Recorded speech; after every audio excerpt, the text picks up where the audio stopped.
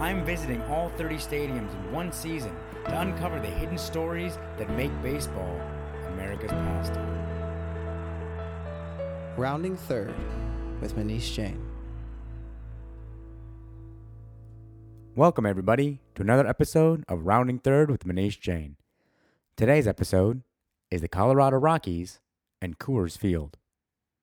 Now, as you can no doubt tell from the running time, this is a little bit of a longer podcast than you might be used to, and that is because I was lucky enough to conduct a more of a lengthy sit-down interview with an amazing man named Bruce Hellerstein.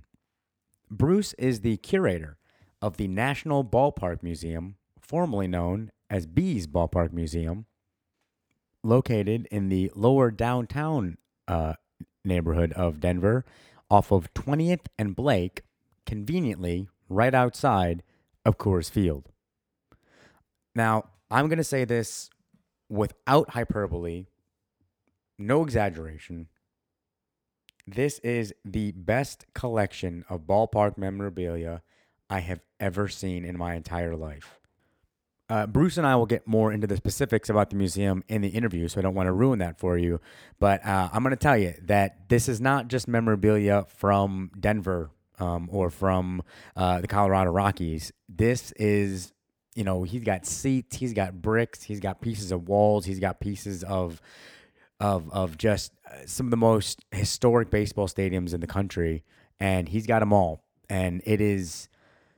I'm telling you, I talk about it a little bit in the interview, getting chills walking through that museum, and I literally just got chills again thinking back to my time. I mean, I spent about, I'm going to say an hour and a half, 2 hours inside this place, and if it wasn't for the Rockies game that I was going to that night, I probably would have stayed a lot longer.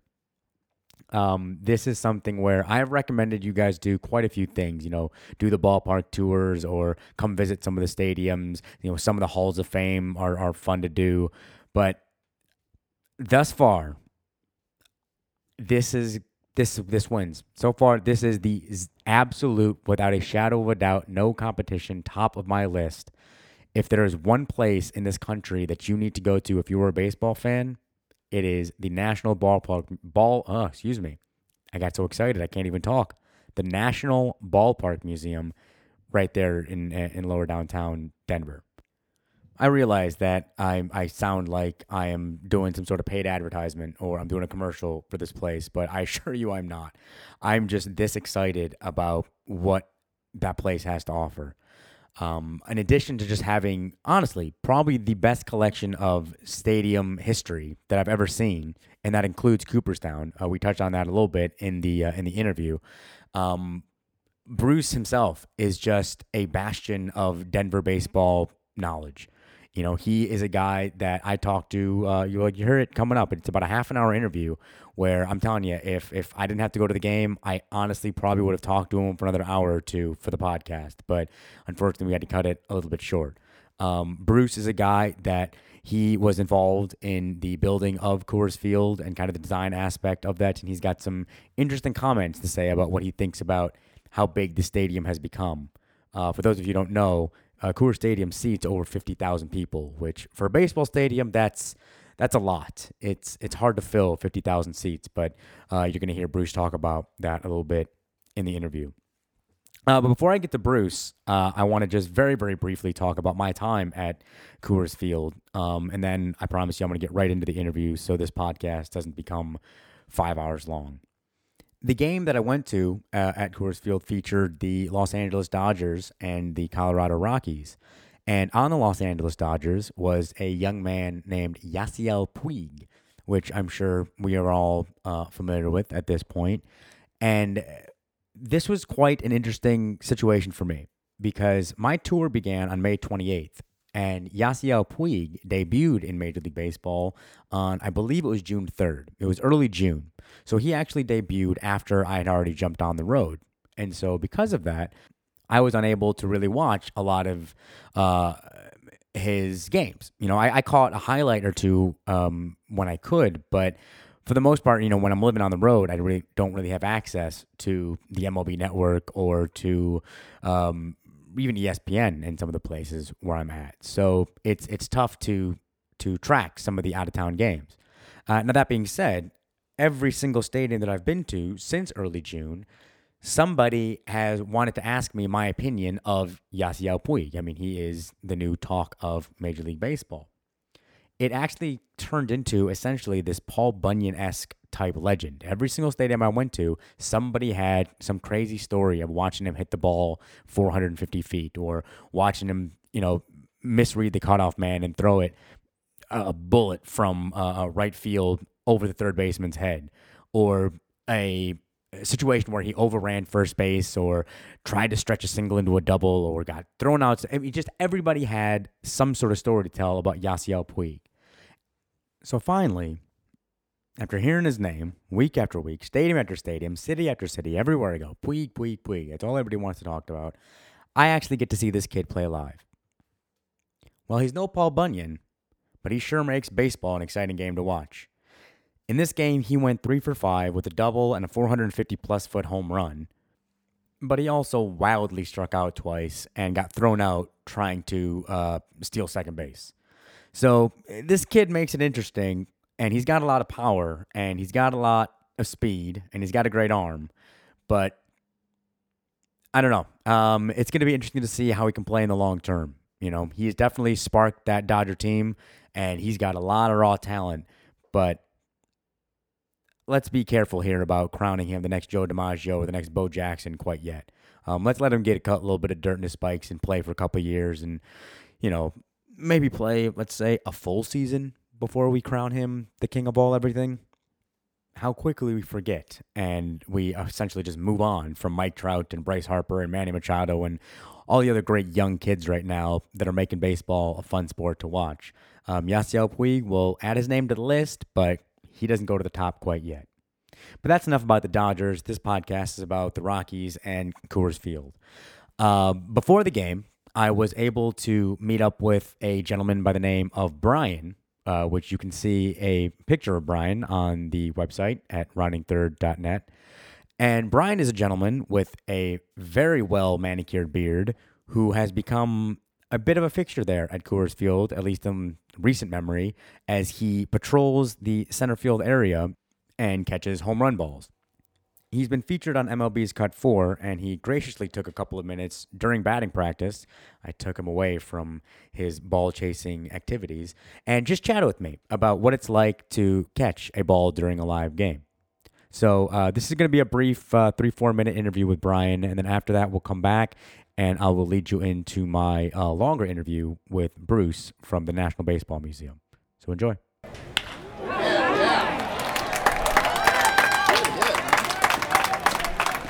All right, so I'm here with Brian, and we are at Coors Field here. Batting practice is just getting underway, and he's got some awesome stories about catching balls, and he's got quite the majestic beard, as it has been coined by Major League Baseball. Thanks for joining me today, Brian. No problem. Thank you. So, you've got these season tickets here that are in center field, and there's plenty of room for you to catch some balls. Roughly, can you put a number on how many balls you've caught throughout your life? Just this season, I've got 4 down here, all clean catches, and then one in Angel Stadium this last month in June, which was just hit straight to me in the bleachers. So that was, I guess, more lucky than these are down here. I got room to move down here, so but they've all been within 5 seats or so. Well, and remember, these are game balls. These aren't batting practice balls. These aren't foul balls. These are home runs. Yep, game home runs. So the special balls for sure. So what is there's a video that we're going to have on the website of you not so much robbing, but snatching the ball from, who was it? I was hit off Mark Kotze in the Padres, his first time up the bat as a pitch hitter in a long time, and so nobody expected him to hit one at dead center, and he came right to me pretty much, and Dexter Fowler, the Rockies player, was up waist high over the fence, and I kind of just sat back and caught what he missed, but all my fans thought that I stole it from my own player. So it was a rough moment having the whole bleacher section boo me. But as the replay shows, it was a clean catch, and I did all I could to stay out of his way. Other way around, the fence, you can get right up on it. So once it crosses that plane of the yellow vertically across it, if that was the other team, I'd be right up in it, knocking the ball away from them. So you got to stay on your toes for sure. Like any good fan would. And for all the listeners out there, you can check out the video at the site. I'll have it posted up there, and you can make the judgment for yourself. But I've seen the video, and I'm pretty sure I'm going to call it a clean catch. So how long have you been coming to games here at Coors Field? Moved here from Milwaukee area in 2007, the year they went to the World Series. So I've been coming since 2007 to Coors Field here. Baseball fan my whole life, but last couple seasons, 30 games last year. I've already got almost 50 this year. I've only missed a couple with the season tickets now. So is this your first year as a season ticket holder? It is, yes. Okay, so now what would you recommend for other home run chasers or ball chasers? Do you have any advice or any tips on what they could do? Try and get in these seats down here. We got about 10, 15 feet deep, and not crowded. Seats are a foot apart, but it's pretty rare. So, I like the front row. All the stadiums and teams' websites now have you can pick your own seat, basically off a seat map on the websites now. So, just go there, left field, right field, just front row. So you got a little bit of room to work around with. But yeah, I mean, some of it's blind luck, but left field's always a good bet. So what was the most exciting catch you've ever had?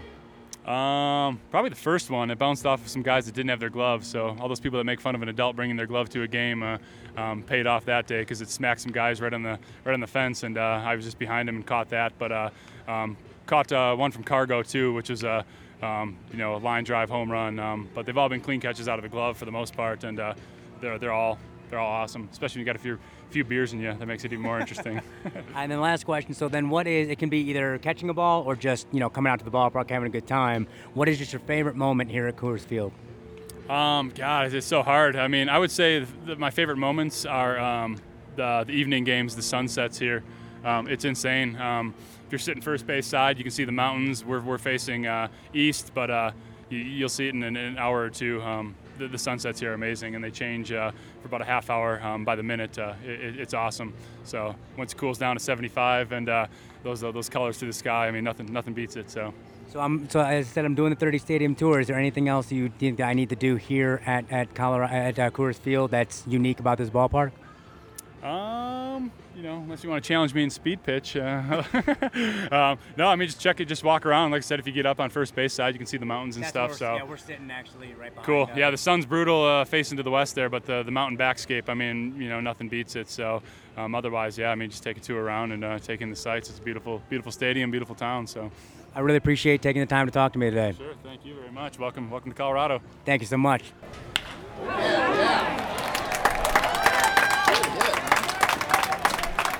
And we're back. I want to thank Brian for taking a couple of minutes during batting practice to chat with me about what it takes to catch a home run ball. For those of you who have been listening to this podcast since the beginning, you'll know that is a skill that has eluded me these many years, and it's something that I would really like to get better at. He gave us some great advice about how to pick your seats and always bringing a glove to the park and just kind of always being alert and aware, watching the ball come off the bat. But ultimately, I think for me, I'm 5'6".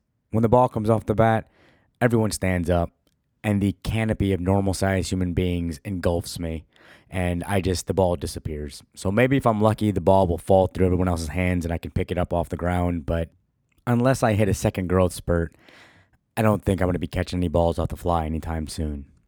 But enough of my nonsense. It's time for the main event. It's time for the conversation that I had so much fun having, and that I cannot wait for you all to listen to. Now, I said at the beginning of this podcast, and I'm going to say it again. This gentleman, Bruce Hellerstein, is curator of a museum that everybody on this planet needs to visit. If you consider yourself a baseball fan of any type, I don't care where you live, you need to get on a plane, on a train, in a car, whatever your favorite mode of transportation is, and get to Denver. I miss this place already. It's not even as if this is some giant warehouse full of memorabilia. It's actually a relatively small storefront, but it is just so jam-packed with relics from a bygone era that you could feel like you could spend just days hanging out in there and reliving moments from your past and from years where, at least in my case, I was not even alive for. So without any further ado, I would like to introduce you to Bruce Hellerstein and the National Ballpark Museum.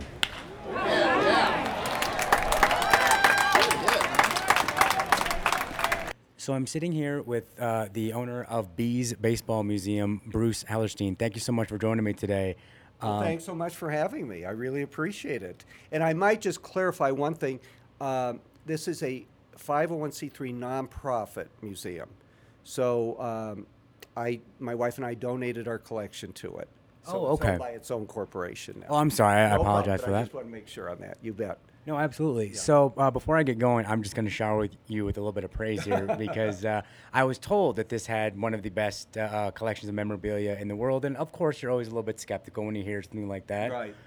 I have to say that this by far has been the best baseball museum I have ever been to in my entire life, save for Cooperstown. Cooperstown has got a little bit more, but that's Right. all right. But outside of Cooperstown, this is the unique. Actually, you've got some stuff here that Cooperstown, I'm sure, would love to get their hands on. So thank you so Thank you very, very much. That's the ultimate compliment. So how long have you been collecting memorabilia for? My entire life, ever since I opened my eyes. It's just something that I had a love and passion for every day I can remember back. It just, I guess the first experience that happened, the old show and tell that you'd have in grade school, and I was like in second grade, and one of the gals in the class, remember her name is Carol, said, I went to a Denver Bears game at Bear Stadium. And it was like I was possessed. I ran home and said, you got to take me. So that's where it all started. So was that your first baseball game ever? That was my first baseball game ever. Yeah. Wow, that is quite an experience. Yeah, so it was great. I mean, it was not only great, it was calling. And and Bear Stadium was just beautiful. What a magnificent ballpark. And just saw some incredible ball players, and I don't feel I missed a beat not growing up in a major league city, having the experience I had. Yeah, well, that's so as I'm doing this major league Yeah. tour, my next stop next year, what I'm assuming I'm going to do is do actually the minor league tours. I'm going to really tour that because to me, as much as I adore Major League Baseball, minor league baseball is really where the true beauty of the game can be seen, and just that there's no better experience to me than going to a minor league baseball game. Right, and you're watching guys chasing their dream. Exactly, it is so pure and It is so beautiful. pure. It is. I mean, these guys are out there with their girlfriends or wives, and they're chasing a dream. It's a totally different experience. Yeah, no, absolutely. Yeah. So, so outside of that Bears experience, what was your first experience in a major league ballpark? Well, it was. This tells a lot about me. Here I'm at I was about 12 or 13 years old, and my cousin in Kansas City was getting married, and they had all these weekend plans for the wedding. And what did I do? I dragged my family to a KC Municipal Stadium to watch the A's play the Minnesota Twins. Saw Harmon Killebrew hit a home run. Saw Jim Cott pitch. I mean, just think of this. I mean, you got a 12 or 13-year-old kid taking people away, family, from this big wedding weekend, and that tells a lot about what I'm about. That is the way to do it. And it sounds like you had a lot of power as a 12-year-old to drag everybody and say, no, we're going to a ball game. It was a calling. I mean, it just, my passion is, I think, very contagious, and people just line up. Today, instead of taking people to ball games necessarily, I take them to museums. So that's the difference. Well, I'm here today with actually a friend of mine. This is the first, so I've been doing this, this is I think day 33 or 34 of my tour. This is the first time I brought a buddy of mine with me, and he's a baseball fan, but he's Right. not really like us, Right. we're unique in that sense. sense. But I do really like taking him to museums like this because baseball is kind of the only sport in this country, at least, with just such a rich, beautiful history, and football and basketball and hockey, they haven't been around long enough Right. yet, and they haven't gone through the maturation process that baseball does. So yeah, these museums I think are so important to preserve the history of the game. Oh, without a doubt. In fact, I had heard or read that they put out more new baseball books each year than all the other sports put together for their history. I mean, I can't keep up with all the books. Well, I'm actually I'll throw a quick plug in for a friend of mine, Ron Kaplan, who just published a book called The 500 Books Every Baseball Fan Must Read Before He Dies. Oh my goodness! And actually, you know what? I was talking to him, and he said that it was originally going to be the 1,001 books every baseball Oh, because my there are goodness. so many, but he pared it down to 500 because there are so many baseball books that are made every year. Yes, and I mean, they all have their uniqueness to them. Now, one of the things that I've done as a, quote, focus or specialty is getting my hands on, for the museum, every book on ballparks that I can. And so I like to think that I've got, 100% comprehensive collection, but just knowing how fast they come out, I'm not sure that's the case. But it's challenging. I mean, just zeroing in on just one aspect like that just shows the proliferation of books put out. Oh, exactly. Yeah, there's so many great books just about, like you said, just the most niche, ideas, and you segment it so much into it's going to be about, either just one stadium, or I know there was, I'm not sure if it was a book or a website I'd seen, where it was like the Vegetarian's Guide to the Ballparks, where it was just basically about the vegetarian options at each one of these parks. So it's really great how people have such these unique insights to what is special about each park. Absolutely, and just like you're touring all the ballparks. And it just the ballparks to me, and my love for baseball is so tremendous, but my love and passion for ballparks takes it up a notch. It's just something I've always been fascinated. In fact, when I went to my first ball game, I was more fascinated with Bear Stadium than anything else. It was just and I always had this wonder in my mind is, when the Denver Bears would go on road trips, what these other ballparks look like, because I'd listen to the radio broadcast, and the radio broadcasts are really didn't describe it all that much, and I just was very intrigued. But it just, I mean, for obvious reasons, ballparks are unique. Other sports don't have that uniqueness, and it just, to me, it's especially with the 14 classic ballparks, the old-time ballparks. They were defined by their neighborhoods, by their street constraints and so forth, their urban environment. And you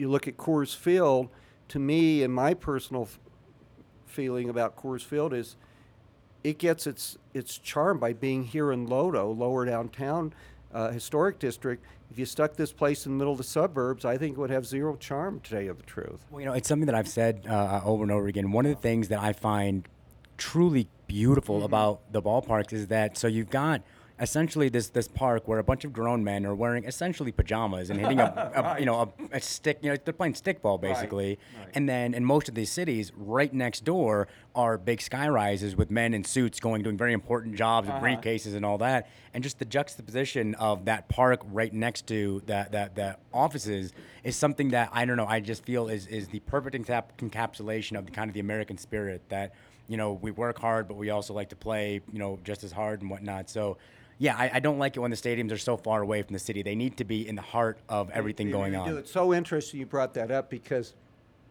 with your connection with old Tiger Stadium, I mean, my gosh, you're in this kind of tough neighborhood, very urban to say the least. Yes. And the experience of walking into Tiger Stadium, if one has not done that before, description doesn't do it justice. All I know is you walk into a green paradise.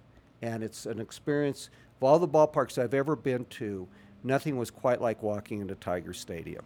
I'm a little bit biased, but I agree 100%. That was one of the saddest days of my life is when, they unfortunately decided to tear that down. And that, I have a friend of mine that lives actually basically in Michigan and Trumbull, right across the street from the stadium. And so we were able to, from his window, basically just watch the destruction of that, which was... It's such a shame that they did. You look at this country, and we can't tear things down fast enough. You go to Europe, and it's just the opposite. But I tell you, Tiger Stadium, I think the thing that fascinated me as much as anything is those big, huge light towers out there, and just the acoustics and being inside there. I mean, you talk about shutting out the rest of the world. Mm-hmm. I mean, you were in fantasy land inside there. So it sounds like you've been to, quite a few ballparks. What is, thus far, what has been your favorite experience in any major league ballpark? Oh my goodness! I know it's a big question. That's like asking me if I like which of my daughters best. I mean, it's so impossible. Let me put it this way: if and I kid about that, but half kid is if original Yankee Stadium was around. I'm talking about the very original one. That's where I would love to have been buried. Believe me, that growing up as a kid, unfortunately, I only saw it on TV and pictures of it. But that would have been the place. That would have been the place. Each of these classic ballparks are all so unique and different. To compare Wrigley and Fenway, the two that exist today, is and throwing in Tiger since it was relatively recent. I mean, all three are so different and all so great. I it, and I went to Crosley Field, was the first classic ballpark I went to back in 1968, and Crosley Field, home of the Reds, it was fabulous. I mean, to say, well, do I like Crosley better, or as compared to Wrigley or Fenway? It's like, I mean, they're three totally different experiences. All right, so then maybe not the ballparks themselves, but how about just, is there one memory that sticks out in your mind of just being at one of the ballparks, and whether it was for a big game or being with, your children or anything like that, just one memory that sticks out that says this encapsulates, this is the quintessential baseball experience that I'm feeling right now? Well, what I did, I have two daughters, and I thought, well, I'll give it one last shot before they go off with their friends and don't want to do anything with Dad anymore. So they're both in high school. They had never been to any other ballparks other than Mile High Stadium and Coors Field. So I'll never forget when I went up, how the old ballparks were. We took them to Wrigley. That was our first stop. Then we went to Fenway and Tiger Stadium. But Wrigley was the first one. We went up the steps that you lead up to off ground level, street level. And unlike the Coors Field of the worlds where you go down into a bowl type thing. So anyway, I walk up the steps, and I just was staring at my daughter's faces, and both of them said the same thing at the same time, I swear. Daddy, this place is so tiny. It's not tiny, it's intimate. There's 40,000 seats here. And that, to me, told so much of the story. And here my daughters expressed it so well. This place is tiny. I loved it. Well, I want to ask you just a couple more questions. Yeah. You had mentioned about you were involved in the design aspect Right. of Coors Field here. So can you just take me a little bit through about what your involvement was with that? Yes, I was a pain in the rear. This was my personal ballpark, and don't screw it up. But in all seriousness, I worked on the Coors Field Design Committee, and prior to that, the Denver Baseball Commission. But the thing with the design committee, and worked with HOK, the architects, and those guys were great. But I'll tell you, I wasn't holding anything back because I knew this was a once-in-a-lifetime thing, and I didn't want to have, well, why didn't I say this or that? And I pumped from day one. I said, you got to have this place look like Ebbets Field at the corner of 20th and Blake at the home plate entrance. And they bought off on it. And they said, send me every picture you have. And believe me, I did. So what you have out here on the corner of the home plate entrance is Ebbets Field. And that was incredible. I mean, how do I describe such a feeling, having such a personal involvement? All I can say is the experience I had on those two commissions, without a doubt, are the funnest times of my life. I mean, could you imagine being in a room with the architects and discussing how your ballpark's going to be? That's a dream come true. No, that's beyond a amazing. dream. Yeah. It is. I mean, I don't even know. I actually, as you mentioned this, Yeah. I don't think I could even dream about. That's not even a dream that I have. That's one of those things that it would never happen. no, So and here again, it wasn't necessarily planned. It just, oh, you have a committee for the design? Where do I sign up? Because so fortunately, I had a lot of people that I was involved with the baseball commission, so they thought it would be a good fit for me. And but I just, and one of the big things that I hit hard is that don't make it too big, and they did. And in my opinion, I mean and I understand why. We drew 70,000, 80,000 people to a game at Mile High Stadium, so you can't sustain that. I know, but we better make this really big. But in the meantime, I think they might have taken that step from a ballpark to a stadium. I mean, you can debate that all you want. In my personal preference, I like to keep it around 40,000 capacity. Coors Field is 50, and I think they just overstepped the bounds a little bit. And I think, but without that being said, I think Coors Field is an incredible experience. Is it Wrigley Field? Is it the Mona Lisa of the classic ballparks? No way at all, in my mind. Coors Field is nice, but it's not a Wrigley Field. And I'll tell you, as an example, the museum here is 100 yards away or less. I can't hear a damn thing going on over there. I can't hear the crowd. I can't hear their PA announcer. I've had this experience at Wrigley Field. Every time I go there, I can be 3 blocks away and I can hear everything going on. The acoustics of the old ballparks. In fact, I was listening to a Rockies game the other night.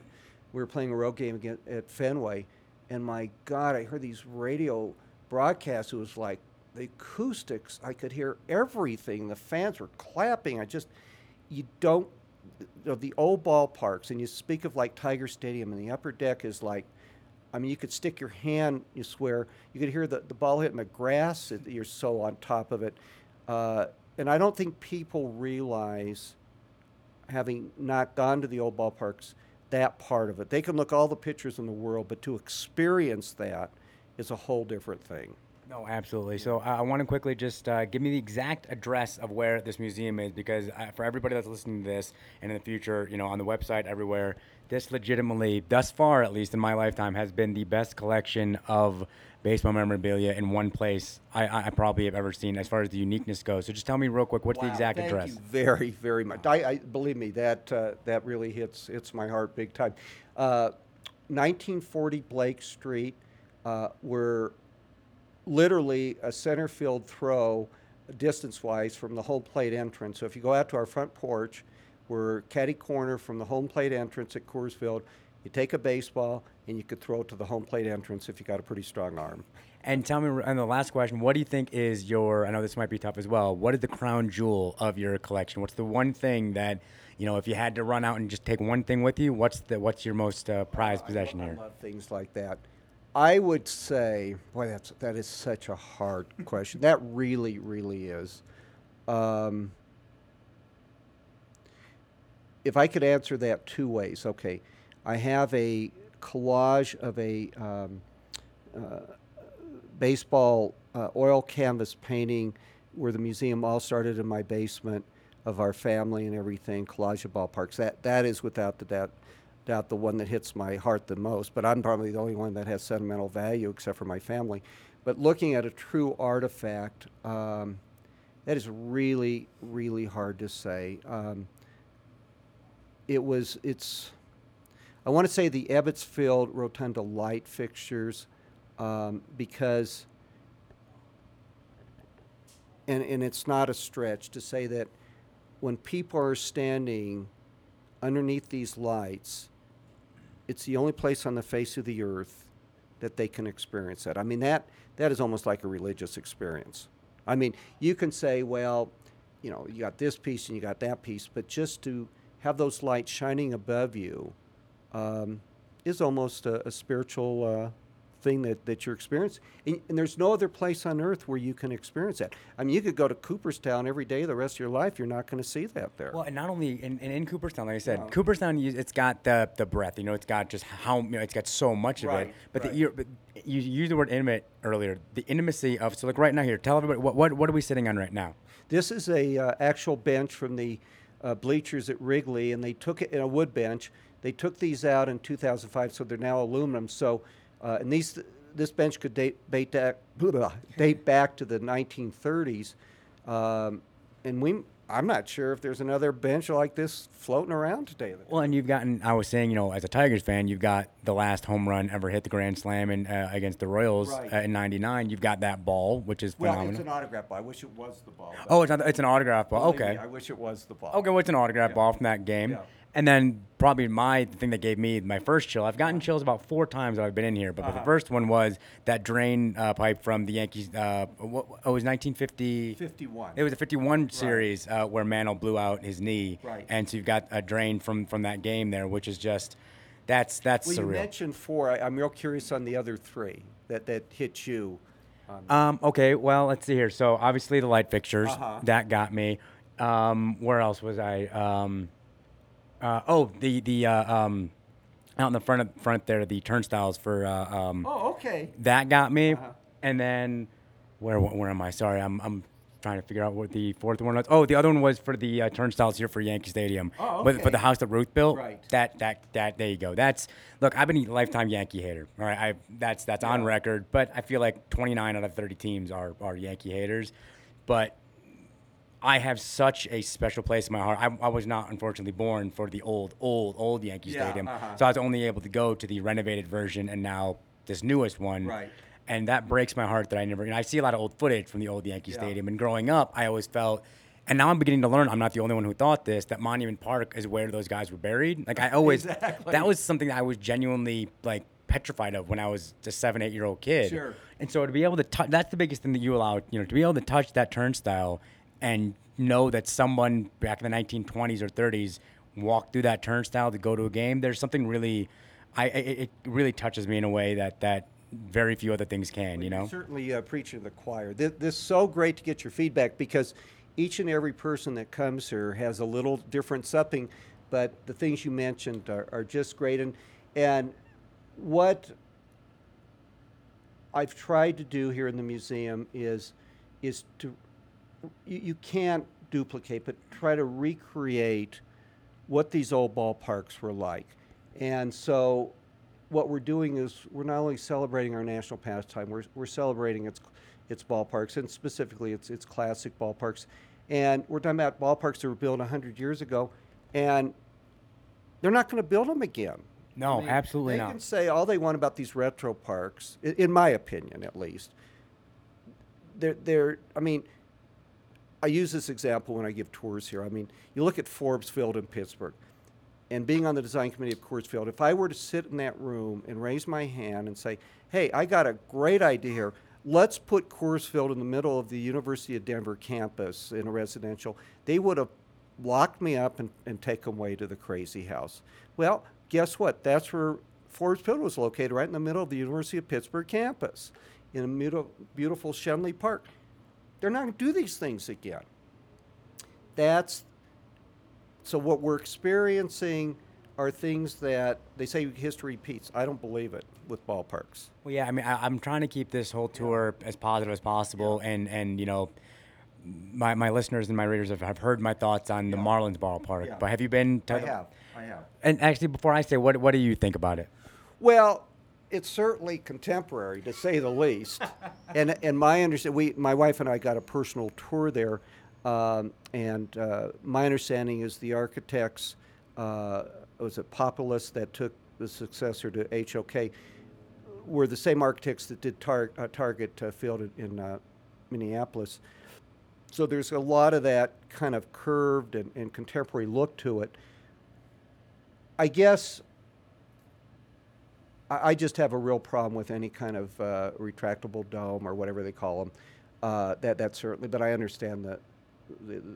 I mean, my daughter lives in Seattle, and they didn't have a retractable dome. They wouldn't have Major League Baseball there, probably. Seattle's the only place that I accept the retractable dome. When I was in Miami, they had the roof closed, and it was only about 86, 87 degrees. That's ludicrous. That's ridiculous. I had the same experience in Houston, too. It's ridiculous. It's like they get obsessed with closing it. Yeah, exactly. I mean, if you look at it, they track, and it's basically from late May, basically for the rest of the season. It's closed every day. It's crazy, yeah. I would say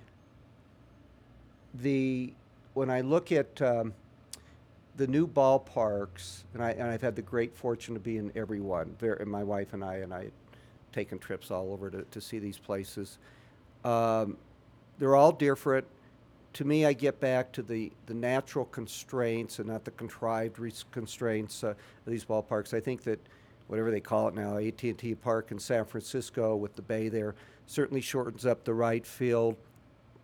It has the 40,000.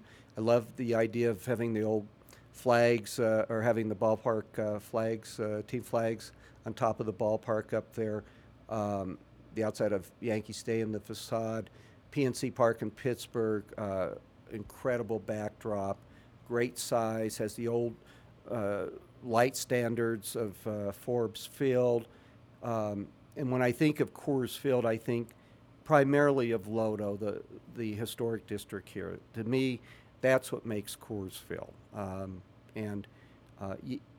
It's, if you picked up Wrigley Field and stuck it out in the suburbs, comparing it to Wrigleyville, that's kind of what you have going a little bit. So I think the surroundings make huge difference, if not the major difference. Oh, I agree. I mean, going up to Camden and Baltimore and having Utah Street there, and when I used to live in D.C. and I had season tickets to the Orioles Yeah. before the Nationals came to town, and my favorite thing in the world was to take the train into the ballpark because the train lets you off right there Exactly. outside. So it just felt like, oh, this feels like baseball. You Right. come up on a train, you go out, you can go up and down Utah Street, and you can, it's that the atmosphere or Yawkey Way in Boston, or Wrigleyville, Right. it is. You're right. The surrounding areas outside of the ballpark are just as important, if not more important, to the atmosphere as it is inside. And real quick, actually, I remembered. So I was fit 5 chills. I just remembered the seats with the bricks over there. Oh, that got me. Seeing the collection of seats next to each other. I think you were saying. I think that's probably. And you're right. I've never seen that many unique different seats together. Like you'll see a seat from a ballpark here Right, and there, right. but to see them all in a row there, and then the bricks that you have behind those, that got me actually. That really, that's beautiful. I love it. Thank you very much. And here again, it's creating that feeling that you're standing at a place that might not exist any other place. Now, I won't go so far to say that there's not places, because I have fellow collectors that have all the stadium seats I have here, but they might be stuck away in some closet or someplace. But to actually on display. have a public on display, you just and Cooperstown, my guess, has maybe half these seats. Oh, At and least also, down on, so I started this tour in Cooperstown, and I was just kind of looking around, and I mean, first of all, a lot of their seats are also behind glass, and a lot of their seats are, I think, honestly, if I remember correctly, I only saw, at least at the exhibit I saw, maybe 4 or 5 different parks, if that even, I think. There were very few actual stadium seats from the old parks. So, to see them all lined up here, I got some pictures of it, I'll throw on the website. It's something that you really, I mean, the photos don't do it justice. If you guys are coming down here for a Rockies game, you absolutely need to come down to this museum. It's worth more money than anything that I've paid in any other Can't museum. thank you enough for all the kind words on that. I really, really appreciate it. And just to kind of give a little marketing boost is that my wife and I have put everything in this museum essentially come from our pocketbook. It is a 501c public museum, so we love to have people that would consider, making donations or grants or endowments. That's how we survive. I mean, it's if you guys want this place to survive, that money drives most everything in life, and and if we get those kind of things, that means we can get that much more special things here. So, Well, do me a favor, just let everybody know where they can go to, if they're for more information about where to donate, or is there a website or a phone number? Just please let me know. you bet, absolutely. We've got, of course, an internet site at www.ballparkmuseum.com. You can, phone number wise, you can always call me at my name is Bruce Hellerstein, 720-351-0665. And I always kid that, geez, I wish Billy Crystal would walk in here and just say, okay, here you go. Here's a pocket full of cash. Make this thing, full of Mickey Mantle gloves or something. It'd be great to have that. But, it's something that it's serving not only the baseball community in large, but also the Denver community and Colorado community.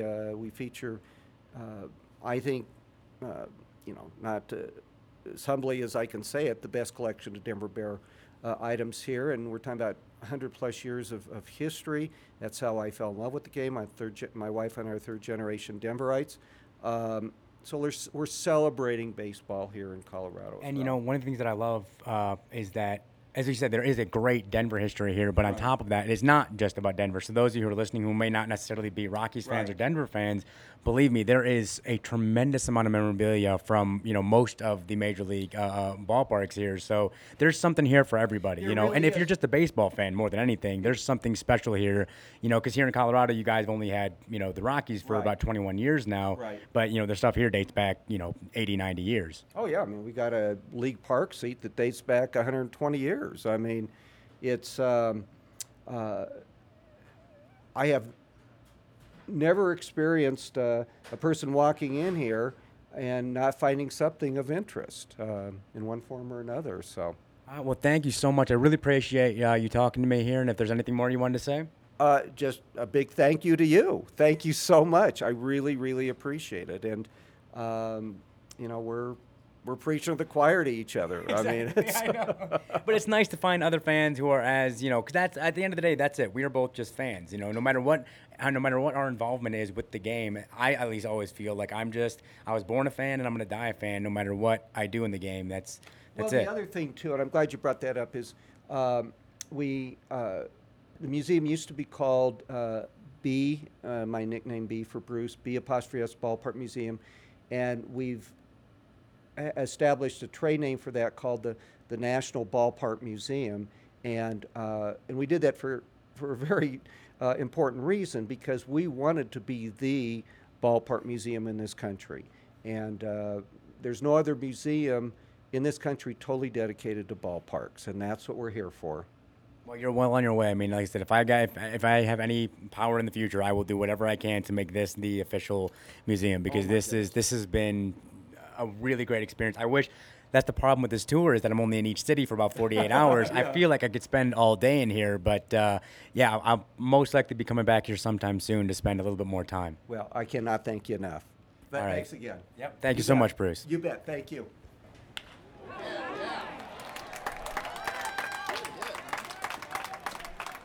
So there it is. There's my chat with Bruce Heatherstein. If you didn't fall in love with that man right there, I don't know what to tell you. He was so much fun to talk to. I sat down with him thinking I was going to talk to him for maybe 5-10 minutes. I didn't want to take up too much of his time. And before I knew it, 30 minutes had gone by. If I mentioned in the interview, if I didn't have a game to go to that night, I probably would have hung around him for the rest of the night. It was just so much fun to talk baseball with him and learn all about the history of baseball in Denver. And with that, we've come to the end of yet another episode of the podcast. Before I get into my regular thank yous, I want to throw in a special thank you this time to Doug Ottewell, the editor-in-chief of Mile High Sports Magazine, for hooking me up with Bruce to begin with. I really appreciate that, Doug. And everybody out there, if you are a fan of any type of Colorado sports, high school, college, or pro, you need to head on over to milehighsports.com. They have an absolutely wonderful magazine that you can subscribe to, and they've got radio shows you can listen to. It's a great destination for all things Colorado sports. In addition to that, obviously, I need to thank Blake White for the theme music. I want to thank Icarus Ronan for the web design and Krishna Jain for the photo editing. And it looks like my short time here in Denver is over. I'm going to have to come back because I just had too much fun. But my tour must press on as I leave the mountains and head for the deserts. Arizona Diamondbacks, you're next on my list. Please make sure to check out my website at roundingthird.net, where you can check out photos and write-ups of all the different stadiums I've been to thus far. You can follow me on Twitter at roundingthirdmj. And if you have any questions for me whatsoever, you can email me at roundingthirdpodcast@gmail.com. It's roundingthirdpodcast, all spelled out, @gmail.com. Thank you once again, and join me next time as I continue to round third, heading for home.